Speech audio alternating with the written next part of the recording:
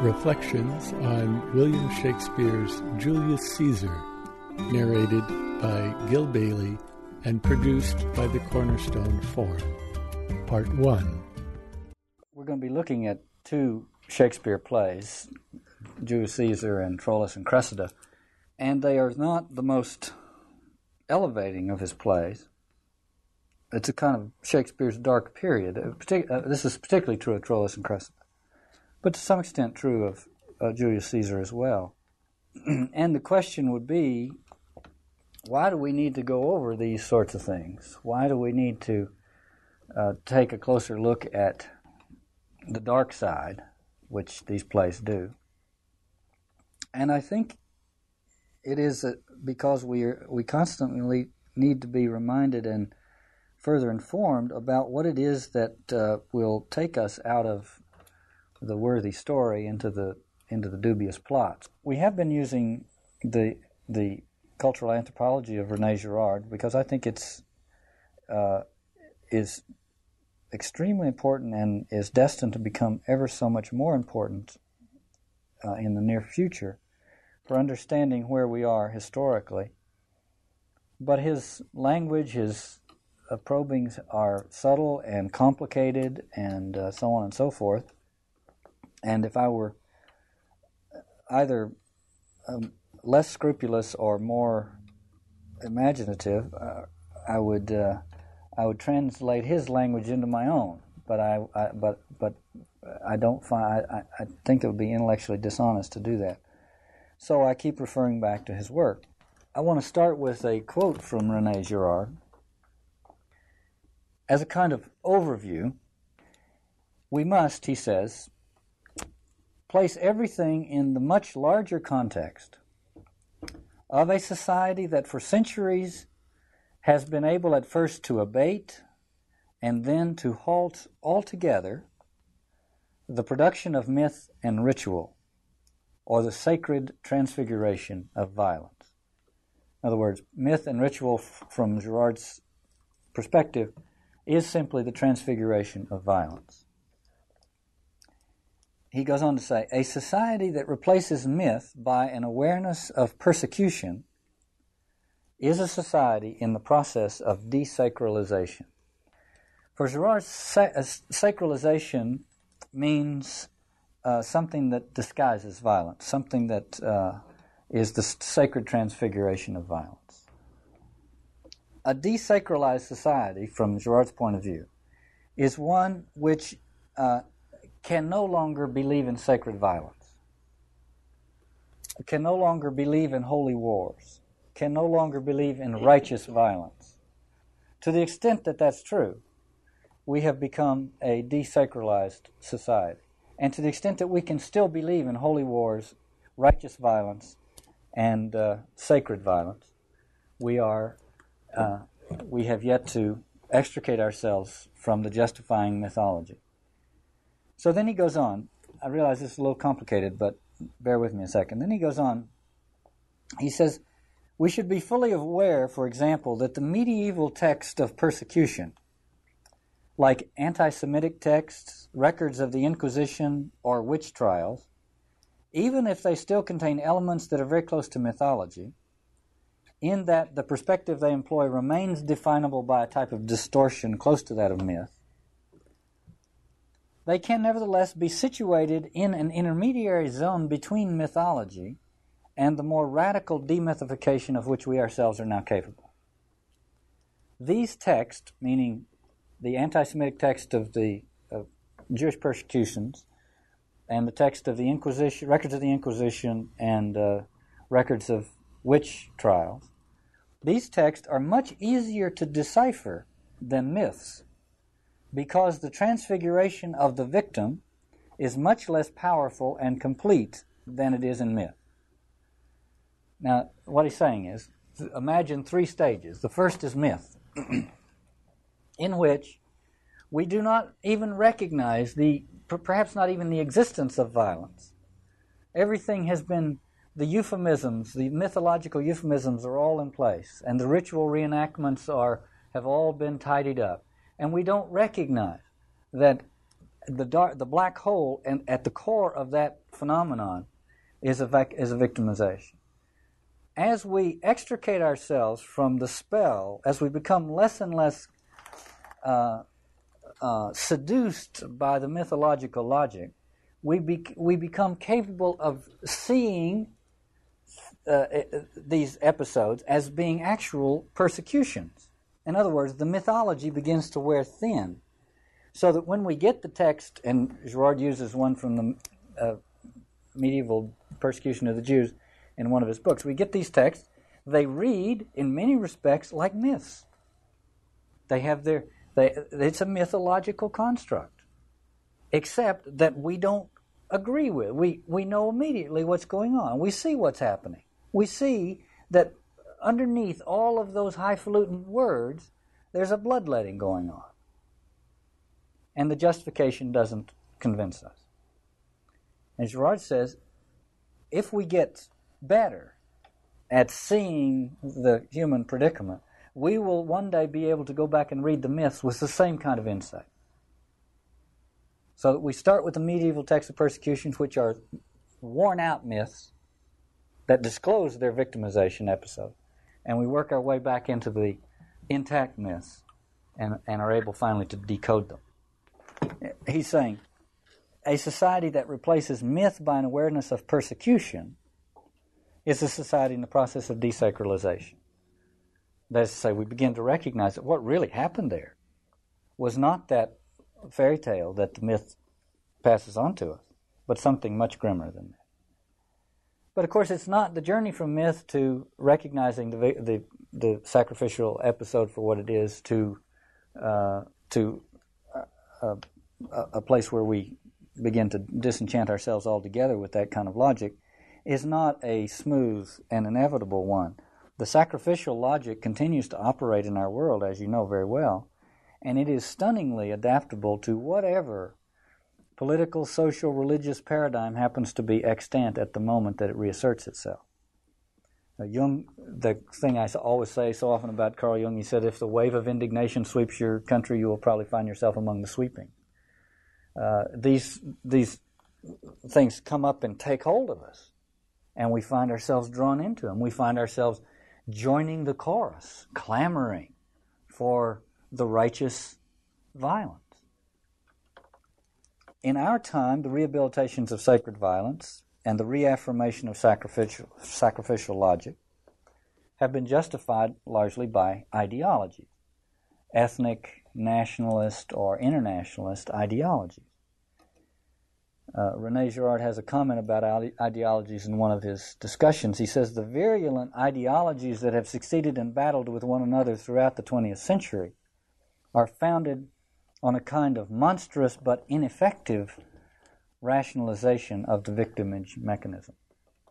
Monstrous in the sense that they have created untold numbers of victims, Stalin, Hitler, etc., Mao. But they have been ineffective and have had to be enforced by police states, because which indicates that the mythology is simply not compelling, and so raw force is having to be used. Well, Julius Caesar is a story about an episode, a political episode in the 1st century BC in Rome, retold at the beginning of the 17th century by Shakespeare. But it's one in which the political paradigm, the ideology, if you will, is Roman republicanism. And as it typically does, the sacrificial logic chooses to deploy rather than to displace the existing system of social rationalization. And in this case, it's Roman republicanism. And so what we can watch in this play is how something as rationally intelligible and noble as Roman republicanism, that is to say, we're going to run our political affairs in a more representative way with senators, etc., how a intellectually rational political system is infected by the sacrificial logic, and how its most noble members in this case Brutus, and its most unscrupulous ones, like Caius Ligarius, get caught up with varying degrees of effort on the part of the sacrificial logic in this event, and how it finally is collapses of its own weight and leads to a general crisis of violence. Now, what Shakespeare was concerned with at this point in his career, often, and I think there's an interesting link between Brutus and Hamlet, by the way.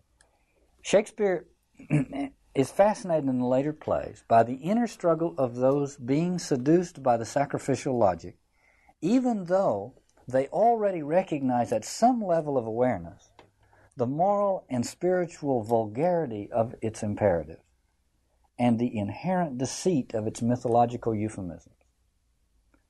That's true of both Hamlet and Brutus.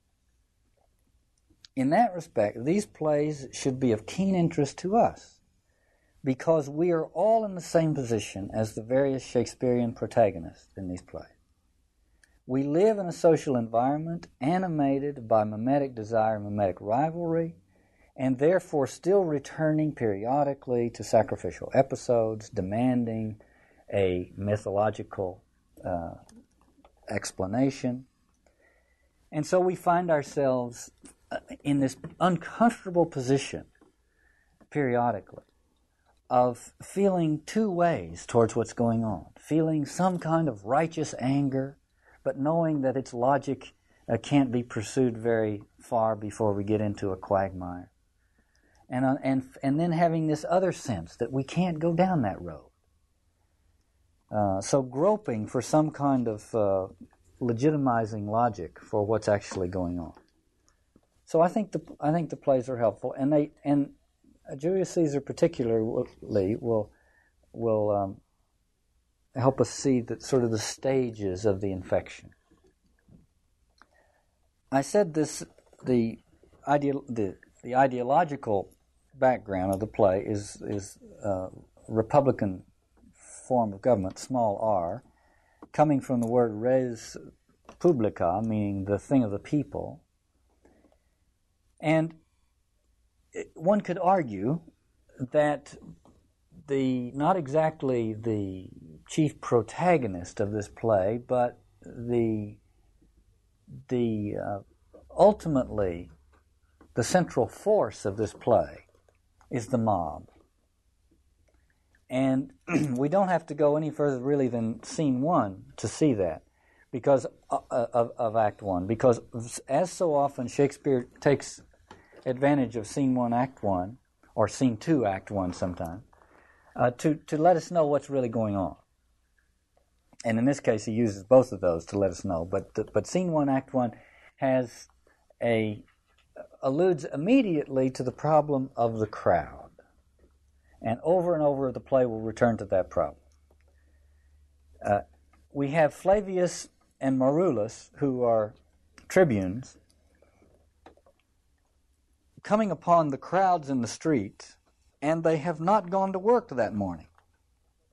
And not only have they not gone to work, they are not dressed in their work clothes. And they want to know what's going on. Flavius says, "Hence, home, you idle creatures, get you home. Is this a holiday? What? Know you not, being mechanical, which is to say being of the working class, you ought not walk upon a laboring day without the sign of your profession?" So each guild, you see, had an insignia, and they wore it in their workaday world. The very first opening lines of the play say, look at this. We have a crowd not going to their job, not wearing their insignias. You can't tell one from another. You can't tell which one's which. And right away, Flavius is saying, hey, who are you? Where are you going? I can't. In the order that we've accustomed ourselves to, we know who you are. Everybody has their place. Now you will say, I see. What Gill's going to do is tell us that this is Girard's crisis of distinction. Well, exactly. But I have to tell you, this is where Girard learned it. It's not as though I'm using Girard to impressing Gerard on Shakespeare. He learned it from Shakespeare.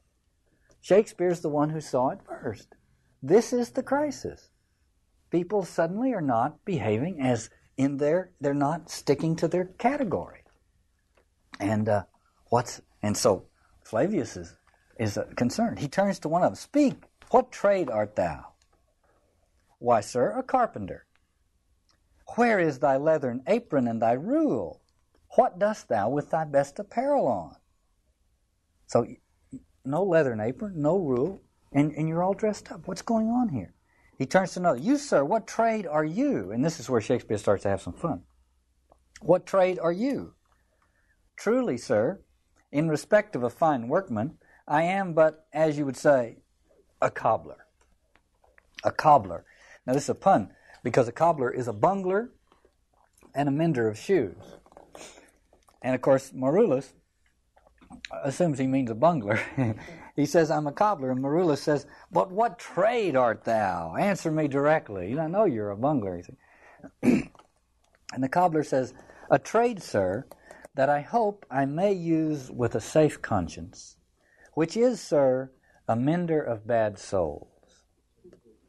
Now, S-O-L-E-S, but the audience doesn't know that. They don't have the text. They just have the sound of the words. And this, I think, this cobbler is, for the time being, Shakespeare talking. I think this is Shakespeare signing his name to the play. Who are you? I'm a cobbler. What are you doing here? Mending bad souls. Flavius says, what trade, thou knave? Thou naughty knave, what trade? And the cobbler says, nay, I beseech you, sir, be not out with me, yet if you be out, the pun here is if you're worn out, if you be out, sir, I can mend you. Now, meaning, I can mend your shoes. You have worn out shoes, I can mend your shoes. The other thing is, I'm the playwright. Don't get so cocky because I'll just change your lines. You see that? If you be out with me, I can mend you. Marullus says, what meanest thou by that? Mend me, thou saucy fellow. Why, sir, cobble you. Thou art a cobbler, art thou? And the cobbler says, and this I think is Shakespeare, truly, sir, all that I live by is with the awl. And again, the word is A-W-L, which is the tool that the cobbler uses to mend shoes. But the pun is on A-L-L. All that I live by is with the awl.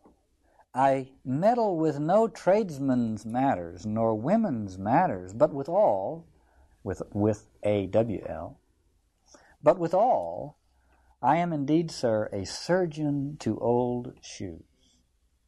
And I think Shakespeare is talking about the pen in his hand, the awl. He is the surgeon to old shoes. Almost every one of Shakespeare's plays is based very profoundly on an existing story, an old story. And this one's based on Plutarch. So he says, I am, with all, I am indeed, sir, a surgeon to old shoes. When they are in great danger, I recover them. As proper men as ever trod upon neat's leather have gone upon my handiwork, meaning, I think, the stage. Flavius says, why dost thou lead these men about the streets? And the cobbler says, you see, why are you leading? Notice that, leading these men about. And the cobbler says, truly, sir, to wear out their shoes, to get myself more work. Now, doesn't that sound like the playwright? What are you doing here? Well, this is how I make my living. But indeed, sir, and then it changes, you see. Now he's talking, that's not Shakespeare anymore. But indeed, sir, we make holiday to see Caesar and to rejoice in his triumph. And Marullus is outraged. You blocks, you stones, you worse than senseless things. Oh, you hard hearts, you cruel men of Rome, knew you not Pompey? See, Caesar returning from from being victorious over the sons of Pompey. Knew you not Pompey? Many a time and oft have you climbed up to walls and battlements, to towers and windows, yea, to chimney tops, your infants in your arms, and there have sat the livelong day with patient expectation to see great Pompey pass the streets of Rome. And when you saw his chariot but appear, have you not made an universal shout that Tiber trembled underneath her banks to hear the replication of your sounds made in her concave shore? In other words, the mob is utterly fickle. They used to come out for the same kind of thing when Pompey came in, and now Pompey's victor is coming in. Pompey's killer is coming in, and they're doing the same thing. Now, Shakespeare did not have a high expectation of what crowds do. We just have to say that. Now, you can accuse Shakespeare of being of lacking certain democratic sympathies if you want to, but he simply did not have a very high expectation of what crowds are capable of. And Marullus is saying that. Here you are again. And we'll see it over and over in this play. And then he goes on. So he says, didn't you do this when Pompey came in? And now he says, and do you now put on your best attire? And do you now call out a holiday? And do you now strew flowers in his way that comes in triumph over Pompey's blood? Be gone.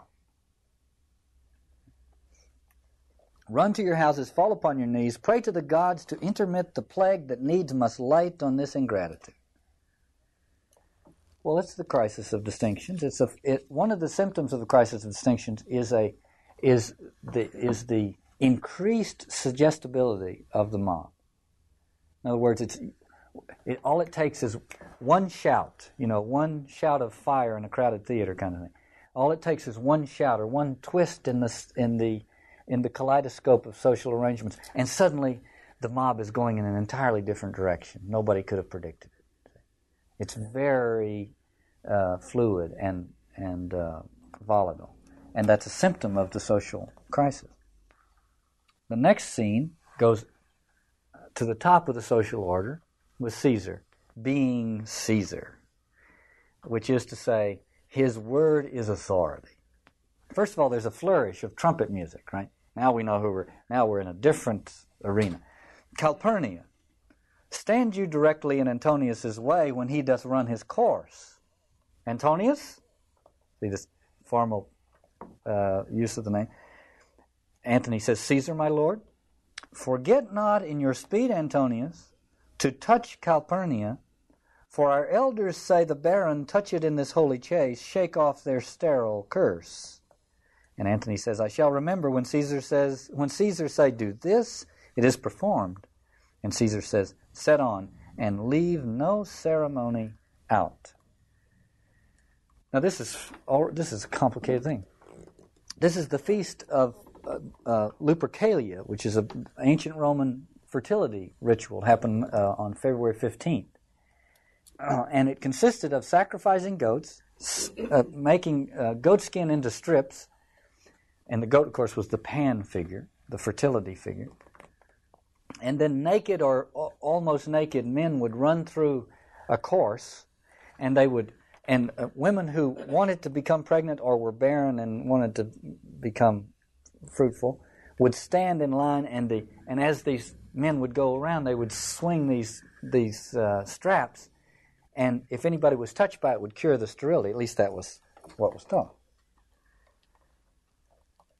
For absolutely no reason, Shakespeare puts this in here. It's not in Plutarch, and it's what's in so many of the Shakespearean play. It's the triangle. Caesar says, I want Calpurnia over here, and I want Antony over here. That makes a nice triangle. And I want Antony to touch Calpurnia, so she will no longer be sterile. I just mention in passing that I think Shakespeare finds it irresistible. He needs to make a mention of it, even if he's not going to do anything with it. He shows that we overcome the sterility by configuring somehow the triangle. But the other thing about this is Caesar says, leave no ceremony out. Caesar is the master choreographer. And particularly when it comes to the crowd. Caesar, who claims, as all political leaders often claim, to be out ahead of the mob. It's a claim that rests almost entirely on his capacity to choreograph the mob and to make sure that he's just out in front of where the choreography is going. And it's the subtlety of that in this play is just masterful. Leave no ceremony, we'll see that in a second. Leave no ceremony out. And now he's just arranging the triangle so that Calpurnia will no longer be barren. The soothsayer says, Caesar, beware the Ides of March. And Caesar questions him and decides that he's just a dreamer and walks on. And left on stage are Brutus and Cassius. And now we see the first seduction scene. In the comedies and sometimes the tragedies, there are these seduction scenes that are seduction scenes in a romantic genre. And this is a seduction scene in a political genre. But it's just exactly the same thing, exact same pattern. Cassius and Brutus. Cassius is the source of mimetic contagion in this play, the source of the one who sows the contagion. He's the pander of the piece. And Brutus is noble Brutus. And Cassius says to this is the seduction of Brutus by Cassius. Cassius says, "Tell me, good Brutus, can you see your face?" Which is a weighty line. And Brutus says, "No, Cassius, for the eyes see not itself, but by reflection, by some other things." And Cassius says, "It is very much lamented, Brutus, that you have no such mirrors as will turn your hidden worthiness into your eye, that you might see your shadow." The seducer and the seduced one aren't as distinct as one would think. In seductions, there is a kind of willingness on the part of the seduced one, and a kind of winking back and forth goes on. And Brutus does a little of it here. He says, "Into what dangers would you lead me, Cassius, that you would have me seek into myself for that which is not in me?" It's not in me, Cassius. So where are you leading me? He didn't say, "Stop leading me. I'm going, goodbye, I'm leaving." He says, "Where are you leading me?" And notice that's coy. You see, what that does is that leaves him the innocent one in the seduction. And all of us want to be the innocent one. The morning after, we all want to be able to say, "Oh, I shouldn't have listened to you." You see? That's it. That's the ploy. And Brutus is playing that right now.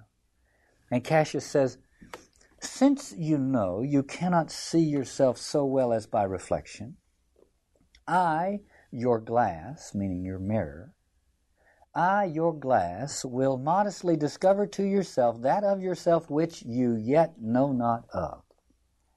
Now this is classic mimesis. He is saying, I want you to just look at me for a while, and something will happen in you. I'm going to show you the snake pit of my heart, and I'm going to watch it replicate itself in yours. In a colloquy between René Girard and Jean-Miguel Orgullien, the French psychiatrist, they talk about Freudian things, and Freud was very interested, as many psychiatrists of his day, in hypnosis and so on. And Girard says, "The hypnotist technique most often involves making the subject stare at a shining object and asking him to concentrate his attention on this object." And Orgullien says, "The techniques of hypnosis simply try to reproduce as faithfully as possible the condition of the subject's fixation on the model, the conditions that allow the desire of the subject to be modeled on the desire of the other. The theater of Shakespeare offers the spectacle of mimesis at work in the course of a more elaborate set of circumstances." That's a little complicated, but what Cassius is doing is saying, you look here, just watch me. Leave everything out for a second. Watch this. I'm going to unpack my heart right before your attentive gaze, and you're going to find some of those creepy crawly things that I unpack are in you after all, and you didn't think they were. Trumpets, a flourish of trumpets outside. See, hail to Caesar. So what's going on outside is Caesar is ascending. in the public eye. And what's going on inside is the envy, and the envy of Cassius. And he's playing on Brutus's Republican sentiments. And Brutus says, "What means this shouting? I do fear the people choose Caesar for their king." Now Cassius is a master, because he's a creation of Shakespeare, he is a master manipulator. And so he picks up on the word fear. Brutus says, "I fear that this means they might choose Caesar for a king." Cassius says, "Do you fear it? Then must I think you would not have it so." And Brutus says, "I would not, Cassius, yet I love him well. I love the name of honor more than I fear death." And Cassius again picks up on the word honor. Oh, you want to talk honor? He's like a traveling salesman, or door-to-door salesman comes in and sees a Monet reproduction on your wall and says, "Oh, I love the Impressionist." It's whatever you're talking, he'll talk it, So he said, "Oh, you want to talk honor? Let's talk honor." So Brutus says, "I love the name of honor more than I fear death." And Cassius says, "Well, honor is the subject of my story. I cannot tell what you and other men think of this life, but for my single self, I had as lief not be, as live to be in awe of such a thing as I myself." In other words, Caesar's no better than I am. And he's about to explain why it is that Caesar is no better than he is. Let me remind you of Edmund in Lear. Edmund, who was the bastard son of Gloucester, said, I'm not any less than my legitimate son, brother Edgar. I'm not any less than Edgar just because I was born without the piece of paper and he was born with it. And it took about 2 minutes for that logic to degenerate to the place where he says, "Therefore, Edgar, I must have your land." In other words, I'm not less, I'm equal. And since I'm equal, I'm superior. In exactly the same way, Cassius says, I'm no less than Caesar. And then he says, "I was born as free as Caesar, so were you. We both have fed as well, and we can both endure the winter's cold as well as he." See, all this comparison. And then he tells a little story about how he and Caesar once had a race across the Tiber. And before they got to the other side, Caesar ran out of energy, couldn't swim anymore, was about to sink, and Cassius had to pull him out of the river.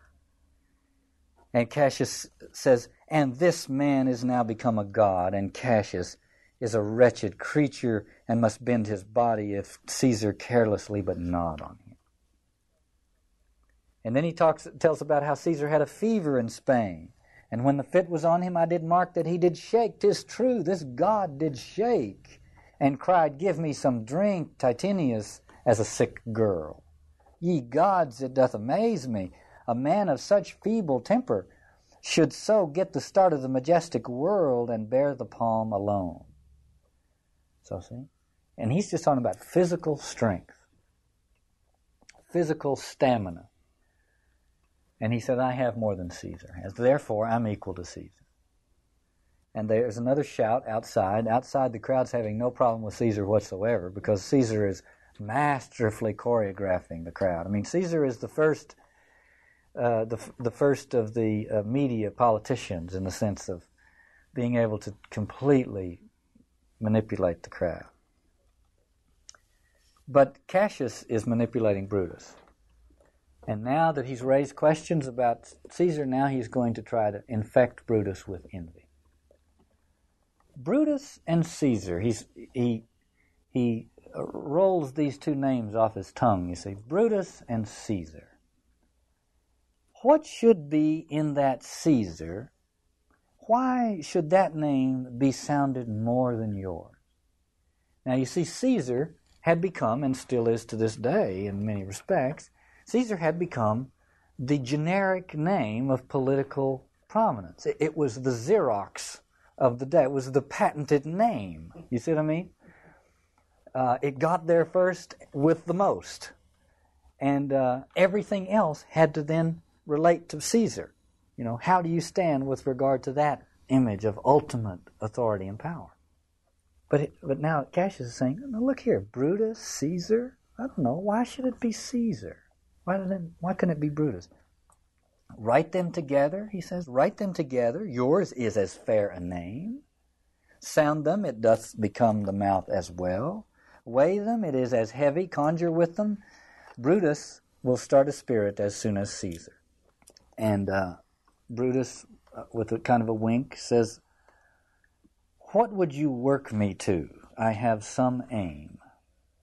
How I have thought of this and of these times I shall recount hereafter.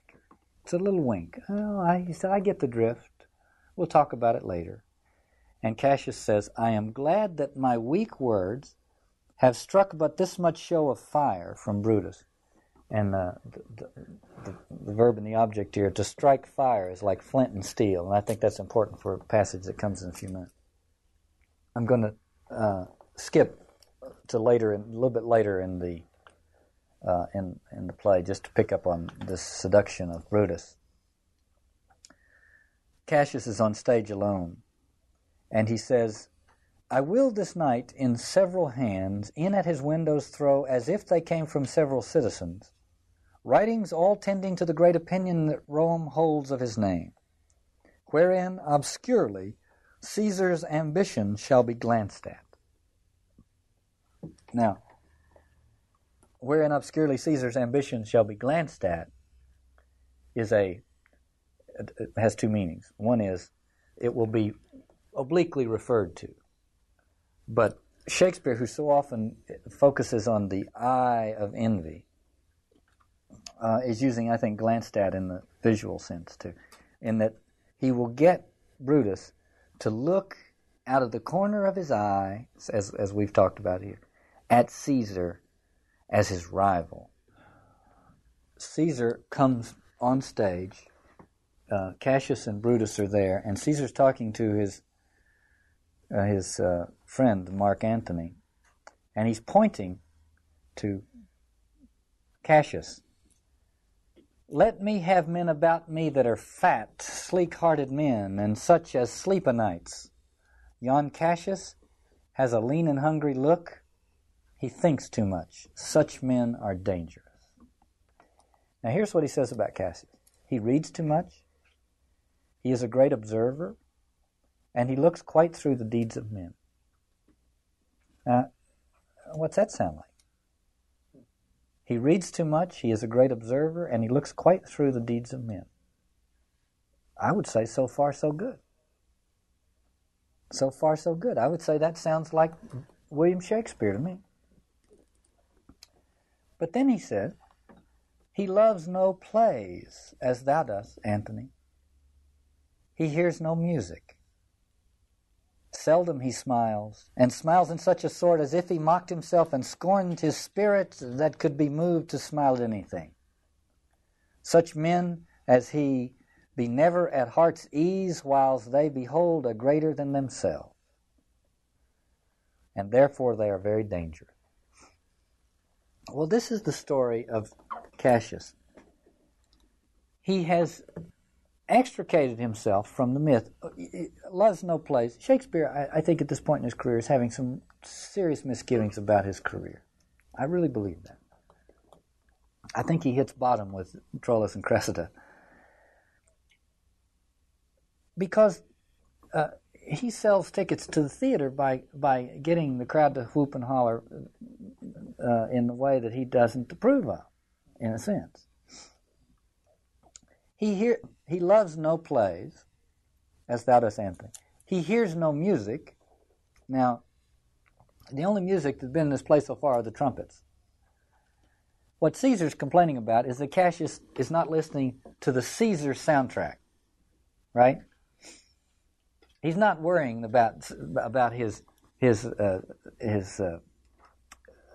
aesthetic development, about whether or not he's a music lover. What concerns Caesar is he's not listening to the soundtrack that goes with the Caesar imperial order. He's not listening to the trumpet flourishes. That's the music he's not listening to. Remember, the third priest in Eliot's Murder in Cathedral said, "For who knows the end of good or evil until the grinders cease and the door shall be shut in the street and all the daughters of music shall be brought low." This is recognition of the role of the soundtrack in the mythology. In other words, Caesar is saying this.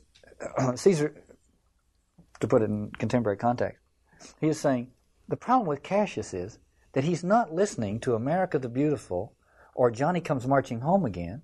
He's listening to rap music. That's the problem. See? Well, rap music is just a sacrificial tune. You know what I mean? So he's listening to the tom-tom at one level of consciousness or another. But Caesar's problem with him is he's not listening to the trumpet flourishes. Because the people who do, they're lining the streets out there, doing what they're supposed to do, throwing their hats in the air. That's what they're supposed to do. But here's a guy that doesn't do it. But he never gets out of it, see. He extricates himself from it only to the extent that he sees that all of Caesar's distinctions are arbitrary. And at that point, he becomes a rival with Caesar. Such men as he be never at heart's ease, whilst they behold a greater than themselves.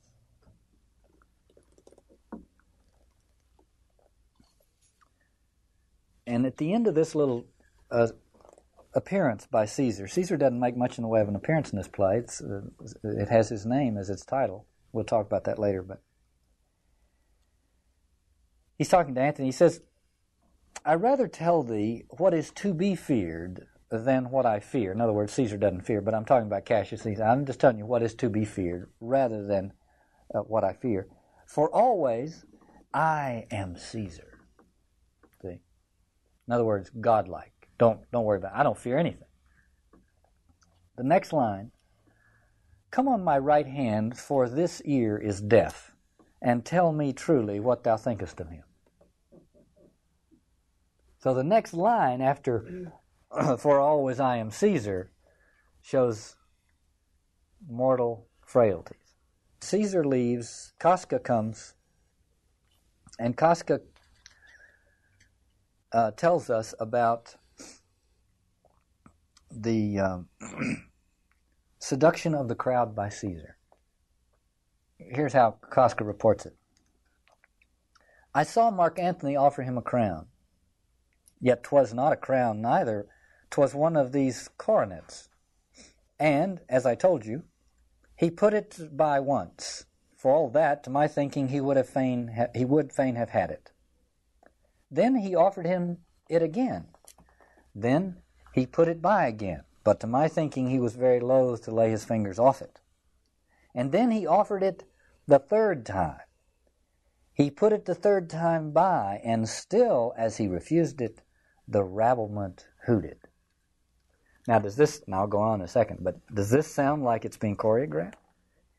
His friend and political ally is making this gesture of offering him the coronet 3 times, and each time with a great sweeping gesture of humility, refusing it. And each time the crowd whooping it up a little bit more, the rabblement hooted. The rabblement hooted and clapped their cropped hands and threw up their sweaty nightcaps and uttered such a deal of stinking breath because Caesar refused the crown that it had almost choked Caesar, for he swooned and fell down at it. And for my own part I durst not laugh for fear of opening my lips and receiving the bad air, the foul breath of the crowd. And it says 2 things. It says Caesar is a master at manipulating the crowd, and this disgust at what the crowd will do if you manipulate them the right way. But Cassius picks up on the fact that Caesar fainted. Did Caesar swoon? And Casca said, yes, he foamed at the mouth and was speechless. Caesar was an epileptic, and this is an epileptic fit. And Brutus says it is the falling sickness, and Cassius says, no, you have it wrong. We have the falling sickness. Because when he walks by, weakling though he is, we bow and scrape. So Casca, who didn't quite get that, Casca's a poor simple-minded guy. Casca says, I know not what you mean by that, but I am sure Caesar fell down. If the tag-rag people did not clap him and hiss him according as he pleased and displeased them, as they used to do the players in the theater, I am no true man. See, that's Shakespeare mocking himself. They do it in the theater. This is just what they do in the theater. Casca says, when he came to himself again, he said, if he had done or said anything amiss, he desired their worships to think it was his infirmity. 3 or 4 wenches where I stood cried, alas, good soul, and forgave him with all their hearts. But there's not heed to be taken of them. If Caesar had stabbed their mothers, they would have done no less. You see, this is a crowd possessed. He's completely in control of them. He can have an epileptic fit right in the middle of it, stand up, with the wave of a hand, walk away, and nothing is disturbed. And then the question comes up. Now you see, we just see how volatile the mob is. And suddenly, completely at the other end of the social spectrum, Cassius says, did Cicero say anything? Now this is those present at the center of the mimetic vortex, where it's most difficult to be independent. See? And Cassius has this sense of thing, or Caesar does. Shakespeare does. Cassius says, was Cicero there? Did Cicero say anything? And Casca says, he spoke Greek, which is funny. Cicero is the intellectual. Cicero is the philosopher, the one that's above it all, the senator. He spoke Greek, the aristocrat. Cassius says, to what effect? And Casca says, I don't understand Greek. He says, it's all Greek to me. That's actually in Plutarch, there's an implication that Casca understood Greek, but Shakespeare is not having it be that way. He said, it was all Greek to me. But Casca goes on. But those that understood him smiled at one another and shook their heads. But for my own part, it was Greek to me. I could tell you more. So let me just stop there. Cicero's not taken in by it. Clearly. He speaks Greek. There are a few other of his fellow intellectuals in the crowd. They look at one another. They shake their heads. They think, boy, oh boy, he's done it again. How often did members of the press corps do that during Ronald Reagan's administration? I don't want to be partisan here, but how often did members of the press corps look at one another and shake their heads and say, my gosh, we came out here to expose something and we just got wrapped around his finger. See? And this is what Cicero's done. He speaks in Greek and shakes his head. They chuckle. And then Casca says, if we think it's too delicate, he says, I could tell you more news too. Marulus and Flavius, for pulling scarfs off Caesar's images, were put to silence. Those were the two triumvirs that began the play, and they went out to take the festive wrappings off Caesar's statues because they thought things were getting out of hand, and they were put to silence. Again, another indication that Caesar is completely choreographing this thing, and he may be in public refusing the crown, but woe to those people out there who might be interfering with his manipulation of the crowd's approval. See? And then we get Casca and Cicero, two extremely unlikely characters. Casca's very suggestible, and Cicero is quite independent. And Casca, this is the scene, there's so many of them in Shakespeare where there are these omens and portents. The weather's behaving strangely and spirits are moving in the streets and the owls are croaking around during the day and so on. Everything's turned upside down. And mostly it's thunder and lightning. And Cicero greets Casca and says, why are you breathless and why stare you so? And Casca, are you not moved when all the sway of earth shakes like a thing unfirm, says Casca. Everything's falling apart. And these scenes of violent weather, so often in Shakespeare where He wants to show what's happening in the social order. This is not a comment on the weather, obviously. Casca says, I have seen the ambition ocean swell and rage and foam to be exalted with the threatening clouds. Now just stop and peruse that metaphor for a second. I have seen the ambitious ocean, the mob, swell and rage and foam to be exalted with the threatening clouds. In other words, to be jealous of the threatening clouds and to try to reach their height. Just means everything's coming again. Shakespeare uses the same thing in Othello when he says you can't tell the difference between the sky and the sea anymore. It's all one. And Cicero says, why, saw you anything more wonderful? Casca's panicked by all this. And Cicero thinks it's a marvelous lightning storm. See? How interesting, he thinks.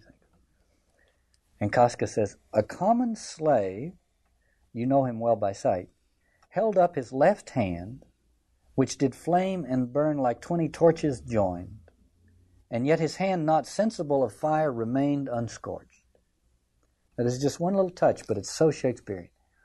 The common slave held up his sinister hand, left hand is, the word sinister comes from the word for left hand, held up his sinister hand, in a fist no doubt, which did flame and burn like 20 torches joined, and yet his hand, not sensible of fire, remained unscorched.